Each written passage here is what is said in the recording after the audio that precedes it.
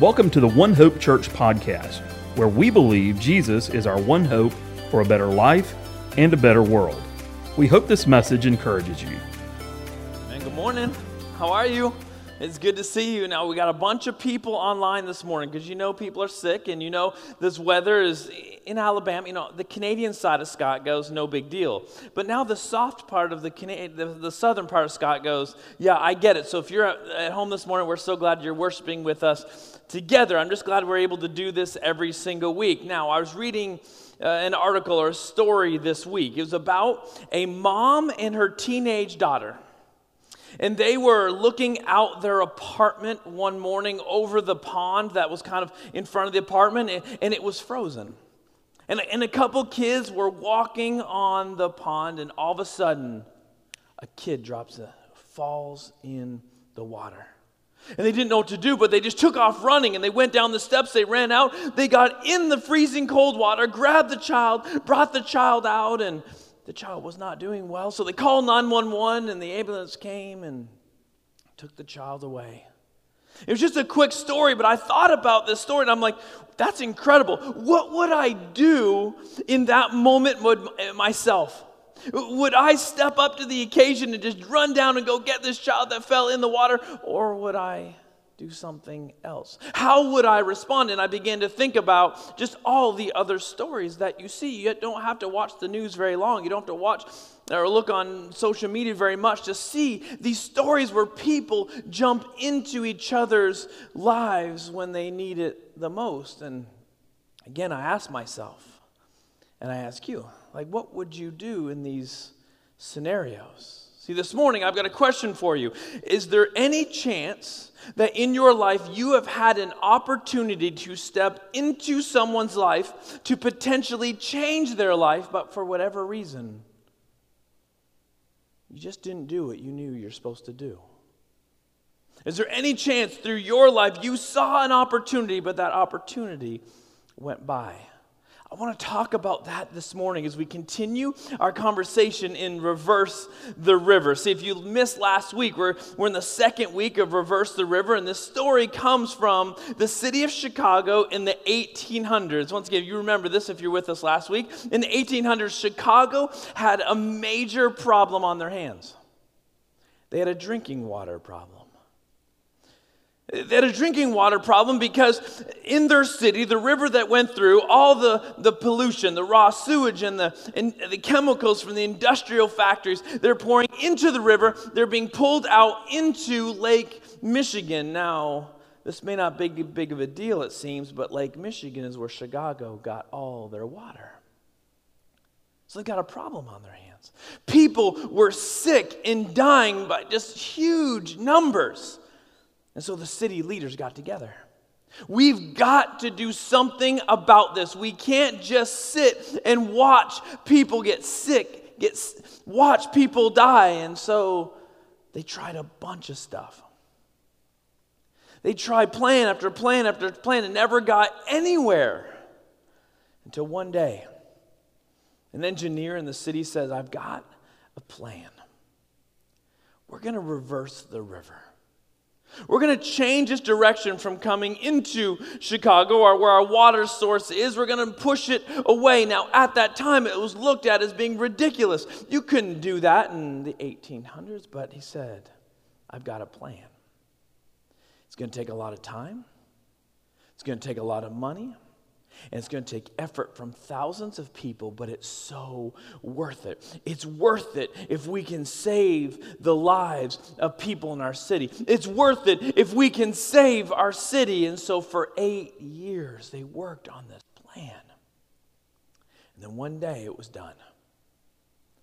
And in one day, when it was done, people's lives were saved, and the future of the city was changed forever because they were not willing to settle for the unhealthiness they were living in. And we're using this story. We're titling this series, Reverse the River, because their story needs to be our story. Their story needs to be our story, that we cannot sit and settle with unhealthy areas in our lives. We can't just say, it is what it is. This is the way life is going to be. We need to move from unhealthy to healthy. We need to move from what's not working to something that's working. We need to move from the way God designed life to be. Living our life the way we want it to be to the way God designed it to be. We need to change direction in some areas in our life. We need to reverse the river, whatever it takes. So we had week 1 last week, and if you missed it, always can go online, watch what we talked about, listen to what we talked about, what we're going to move on to week 2 today, and see what God maybe has to speak to you and I. And I asked a question earlier.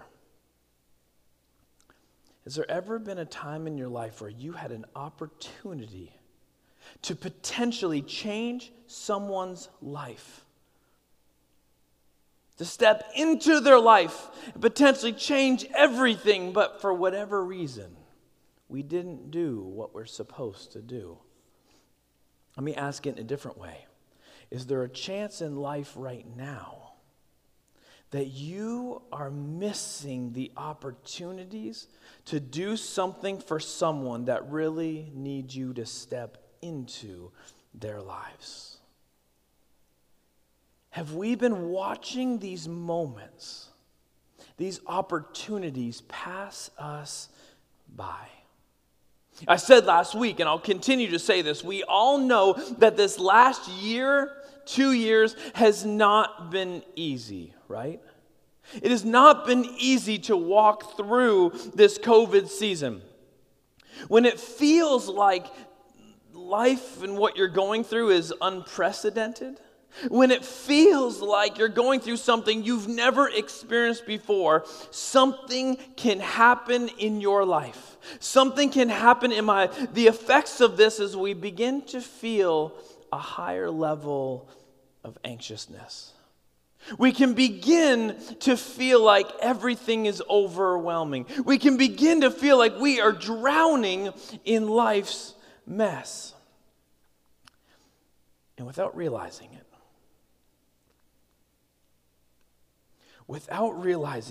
we can default into what can be described as survival mode. We can fall into a mentality that says, I need to make sure that I am good. When you don't know what's happening tomorrow, when you don't know what's happening next week, when you don't know what's happening next month, we can start filtering life through the lens that says the most important thing in my life right now is I just need to survive. Now my question for you, have you said, thought, or felt that emotion in the last 12 months? I just need to survive. Is there any way that you are feeling that emotion as you sit in this room or you watch online this morning? Do you feel the weight of that emotion? I just need to survive. When someone asks you, how are you doing? It doesn't matter what you say out loud. Deep inside, what you want to say is, I'm just trying to survive. I'm trying to survive at work. I'm trying to survive as a parent. I'm trying to survive at school. I'm trying to survive financially. I'm trying to survive physically. I'm trying to survive emotionally. I'm just trying to survive. Fill in the blank. What are you trying to survive in? And when we are in survival mode, doesn't life become about me?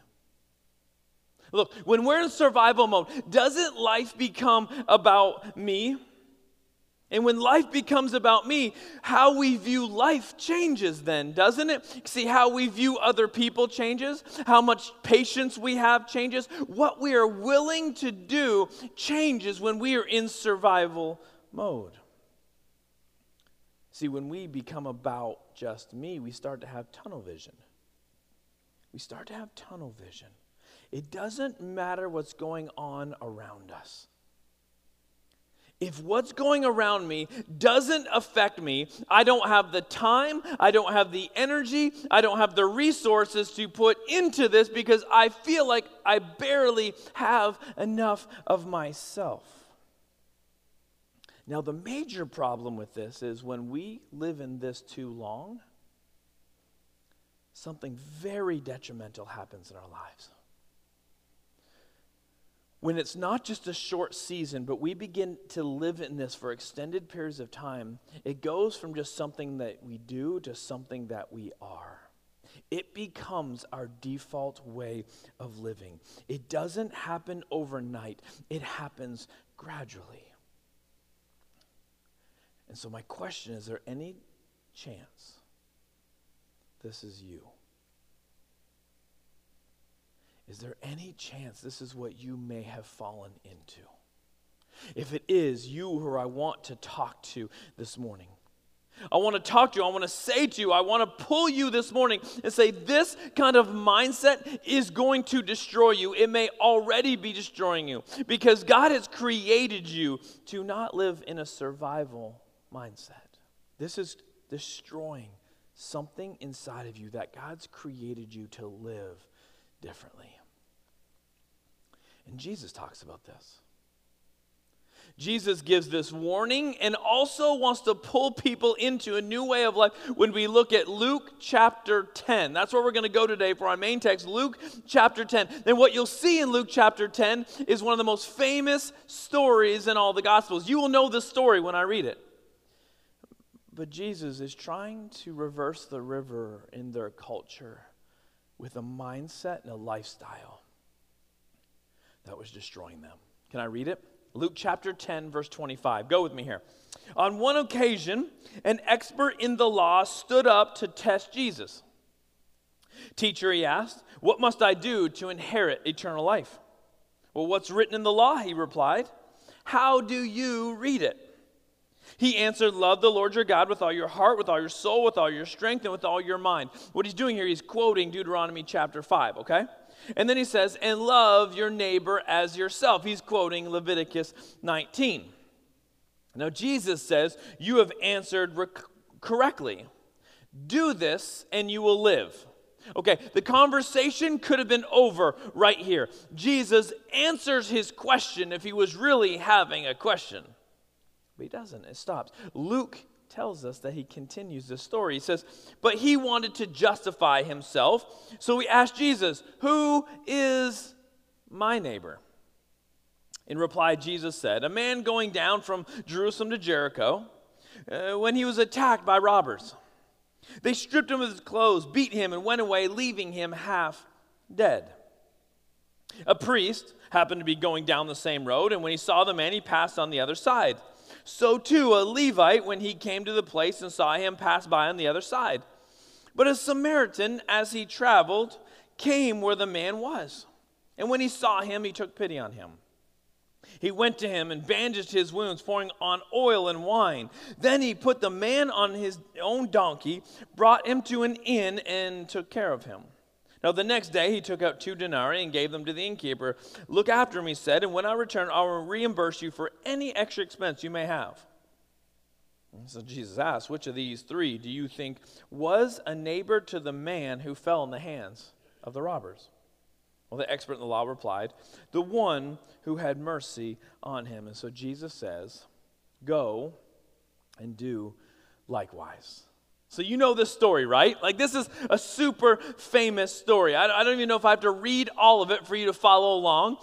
But I want us to jump into this story. I want us to jump into this scene. What is it trying to tell us? See, we don't totally know where this scene happens. It doesn't tell us exactly where this story happens, but this scene is not an uncommon scene. Jesus would be sitting around talking to people, teaching people, having conversation with people, just being relational with people, where someone would stand up and test him. This was not uncommon. You see this through the Gospels.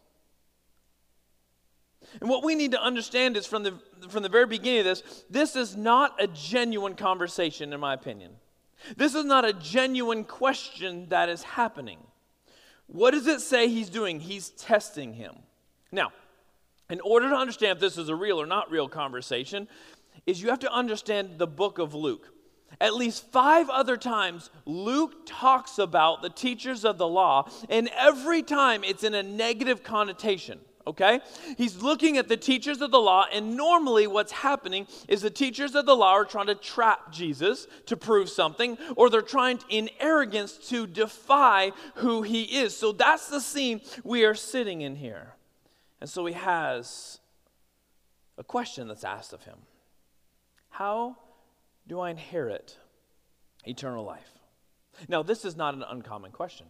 I mean, you've got someone in front of you, a rabbi, a teacher, someone that everybody's making a big deal of at this point, and they want to know, Jesus, are you a heretic? Jesus, what angle are you coming from? Jesus, it kind of exposes who he is, and so what does Jesus do here? He points it back to him. He doesn't just answer the question outright, he points it back to him. What does the law say? And the teacher gives a really good answer. He points to scriptures that he has memorized. He's a teacher of the Jewish law. And so it exposes that he knows what the scriptures are. And this is going to be important. He knows what the truth is supposed to be. He knows what God has said. And so Jesus affirms him. That's right. You know it. Now go live that way. You know what you're supposed to do. Love the Lord your God and love your neighbor as yourself. Now go do that. But as I was reading it, I said the conversation could end there, but the guy wasn't done yet. It could have ended there, but the guy wasn't done yet. He's still testing Jesus, maybe to make a point. I don't know, but he's not done there yet. And he says, okay, well then who is my neighbor? Now what's he really asking?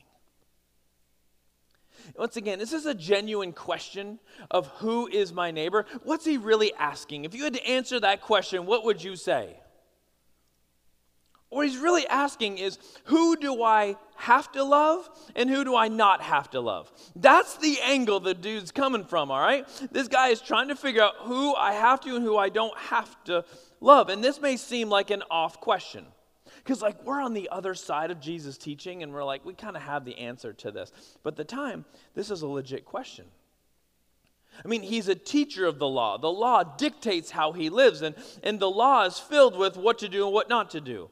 The law is filled with who's in and who's out. The law is filled with what's my responsibility and what's not my responsibility. That's what he would have known. So it's not an off question because there are hundreds of written laws. And then there are hundreds more of oral laws, talked about laws, passed down laws from generation to generation. So Jesus, knowing that context, he answers the question. And he takes this time to speak into a mindset that is, in his opinion, off. He speaks into this moment, and if we can use the words of our series, he needs to reverse the river in their thinking. And so he tells a story. And isn't most of Jesus' teaching story form? That's what I love about it. He says, a man gets attacked, and he's almost beaten to death. And then he just says, and 2 religious people walk by. The priest, the Levite, they just walk by. You would expect them to stop, but they don't. They just walk by. Now, we don't know why they didn't stop. We can infer a lot of things, but Jesus really doesn't get into the exact reason why. Is it because they have a better than mindset? I'm not going to stop for this person because I'm a religious person. I'm somewhat important. Is it because if they stopped and touched this man, they would be unclean, and now they couldn't do the rituals of what they would do as a priest? And I'm not stopping to make myself unclean. Did they just have a mindset of, I've got better things to do. I'm on mission for something else. Are they overwhelmed? Did they just get done doing a lot of things in Jerusalem, and now they're going to Jericho, and they just don't have time for it? Are they in survival mode because they have expectations on their life that we don't know their backstory, and they're like, you're this, I don't have time for this, I'm going to go on the other side and just someone else can deal with this. We don't know why he didn't stop. We can just infer reasons. We just know Jesus says they didn't stop. Now something shocking happens in the story. It's not going to be nearly as shocking for you as it was for them. That's why we have to jump into the story and be in the story. He says the sentence, then a Samaritan man stops. Now, this is not how the story would go. Rabbis would tell stories all the time. But at this moment, the hero of the story would be one of them. Okay? It would be an Israelite that is now the hero of the story. But Jesus, maybe trying to get their attention, trying to make a different point, says one of their enemies, one of the people they wouldn't associate with, a Samaritan man. He stops and he has pity on the man. Now, this is where we got to pause. I think there's a really cool thing happened as I was preparing for this week. This word pity, it's kind of cool. Okay, so for the word pity, not in English, but how it's been written is this. We show the word on the screen, and I'm not going to butcher this word. Can you give me the word, please? And so this is how the word would have been written. Once again, I'm not making an idiot of myself, right? So this is how this word could have been pity. It could have been compassion. It could have been empathy. Depending on what translation you read from, it could be one of those three words. That's the word. Now bring up the second word. This is the root word of the first. This word refers to the bowels of somebody, the intestines of somebody, the insides of somebody, okay? So the first word, it would have been written, first translated, that would have been just compassion, empathy, pity, okay? But the root of that word is talking about the bowels and the intestines, the inside. What I think is happening is Jesus is using language to paint a picture. That the Samaritan had compassion, had empathy, had pity that came from somewhere deep inside of him. It's almost like he wants people to see the Samaritan could not walk by and not do anything because from a deep place inside, his heart, his gut, what makes him up was moved by compassion, and he couldn't be like the Levite or the priest. He couldn't be like the religious person and just walk by. He couldn't do it. So what the man does is he meets him where he is. He bandages him. He nurtures him. And then he takes him to a place where he can be taken care of. And he supplies the needs of that person. Because he was moved from the inside, from a deeper place where compassion and empathy comes from, he's willing to sacrifice. Because he was moved from a deeper place, not a superficial place, from a deeper place, he was moved to do something. He sacrificed his time, he sacrificed his money, he sacrificed who he was as a person. He just gave it away. He did what was needed for the person that was hurting, that needed him. And then Jesus does something so strategic, so intentional. He flips the conversation on the teacher. Verse 36, it says, "Which of these three do you think was a neighbor to the man who fell into the hands of the robbers?" Do you remember what the original question was? What was the original question? Who is my neighbor? Jesus flips the story in this moment, verse 36. He changes the direction of the conversation. And he says, the right question is not who is my neighbor. The right question is who will be the neighbor. It moves from what the man was asking to what Jesus wanted them to see.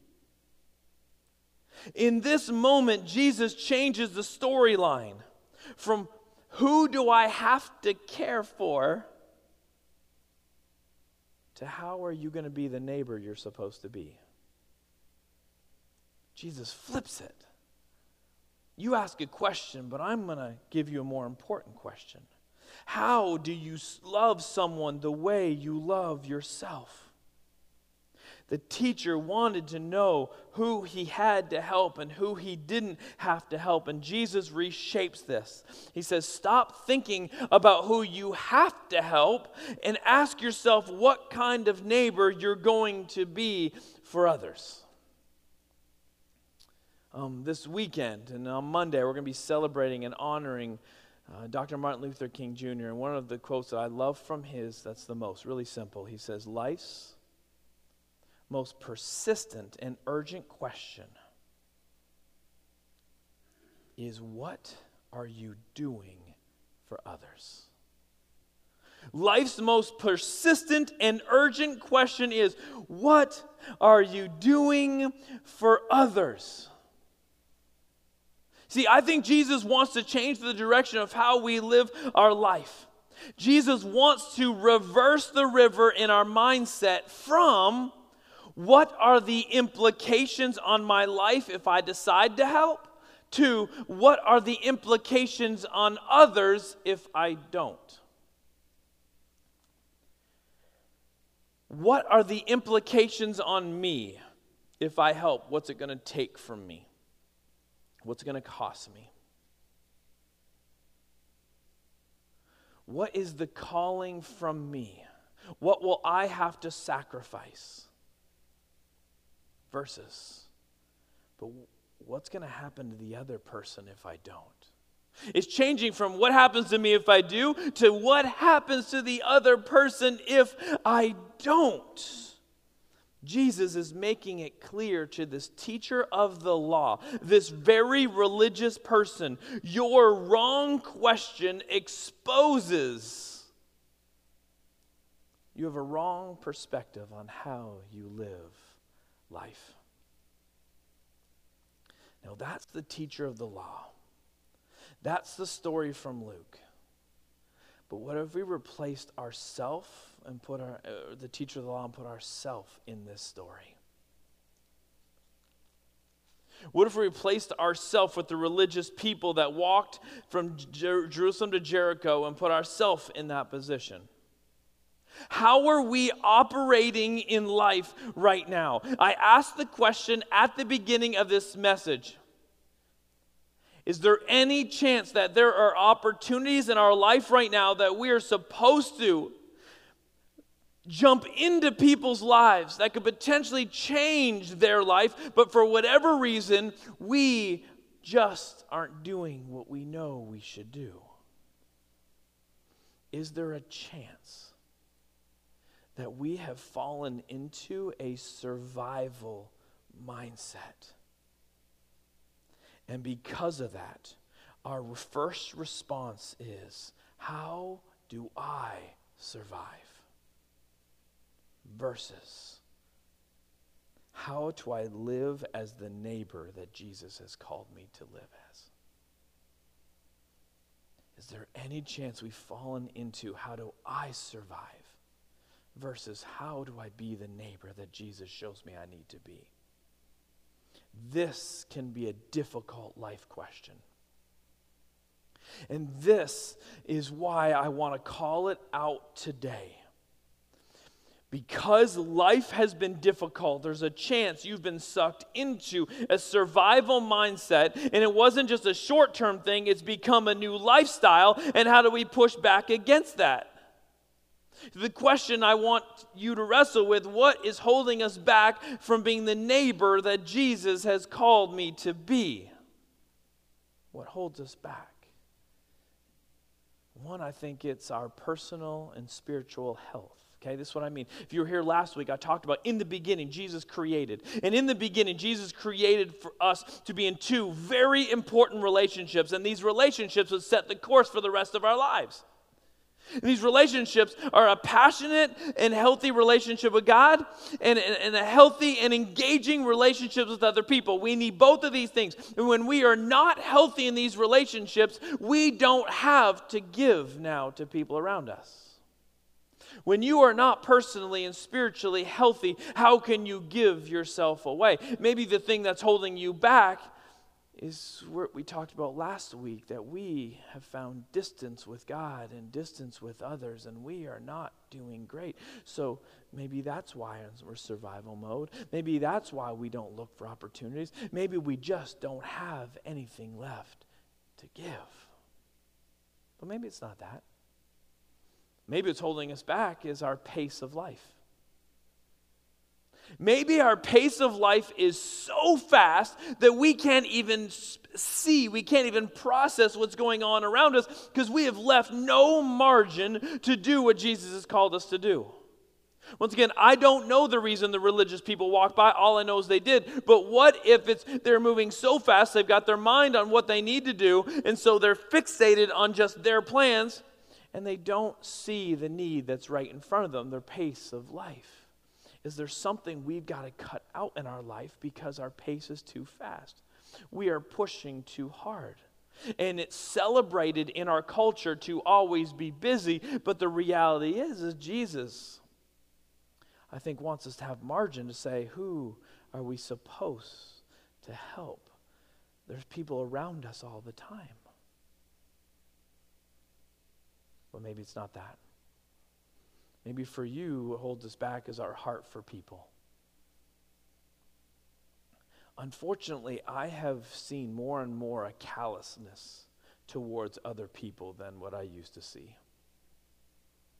For whatever reason, we've almost become like, we don't want to jump into people's mess because our heart can't, in a compassionate, empathetic way, connect with their story.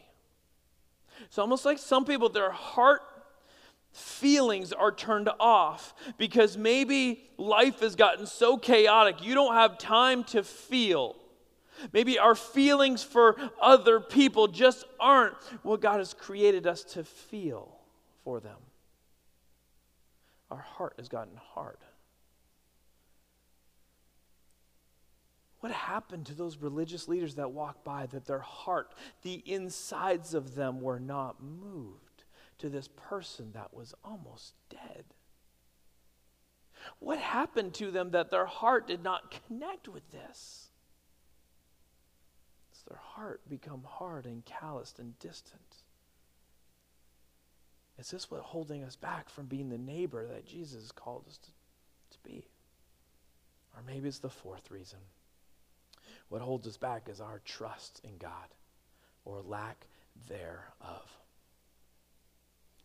You know, when we get going in life and we want to accomplish in life, we have tasks in front of us. All we can see is what we have to accomplish. All we can see is what we're trying to get done. The ladder we're trying to climb, or we're just trying to stay ahead enough. We don't feel like we have enough. And what happens is we don't give because, well, what if I don't have? And I wonder, have we forgotten to trust that if God has provided for us once, do you not believe he'll provide again as we give away? Isn't the story of all Scripture that God provides and our job is to be a blessing to other people? Isn't the story of what we see being a follower of Jesus, being a neighbor, is, yeah, God's given us everything, and we'll have that conversation as we move on and reverse the river, but God has given us everything. Shouldn't we be living with open hands and just giving away, trusting if he gave it once, he can give it again? But when we don't trust God that he can provide, what do? We hold on. Our time is our time. We don't have enough of what it's going to take, and so we stop being the neighbor because I'm going to run out if I give away, and then what happens to me? And our trust of God sometimes gets broken down and we forget. God, I already believe you provided for me once. Why don't I think you can do it again? See, the teacher of the law asked this question. Jesus gives the answer, and he gives a simple instruction. Go and do likewise. This is a simple instruction. Now go do it. You ask the question, here is the answer. Now go live like this. As followers of Jesus, this is how we're called to live. The question is, what are we going to do? Are we going to be the neighbor or are we not? Are we going to be the religious people who walked by? Are we going to be the teacher of the law who says, who do I have to help and who do I not have to help? We're going to be the teacher of the law that says, can you give me instructions of who I have to love and who I don't have to love?